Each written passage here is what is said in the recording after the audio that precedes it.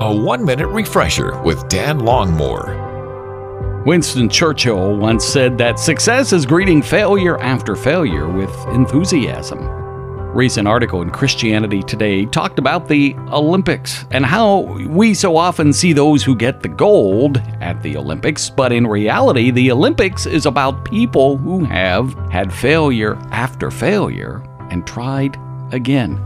We read about many stories of success in the scriptures, and yet there are many that deal with failure. Individuals, the nation of Israel, and there are many reasons for those failures. The Apostle Paul said that at times he felt in great despair, but not without hope. He felt cast down.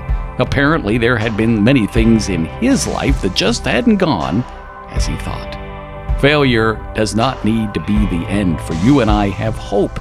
So even in the midst of what appears to be, to us, failure, can be great success in the hands of a God who cares. Be encouraged today. Refresh and renew with Dan Longmore, afternoons from 2 to 5 on WRGN.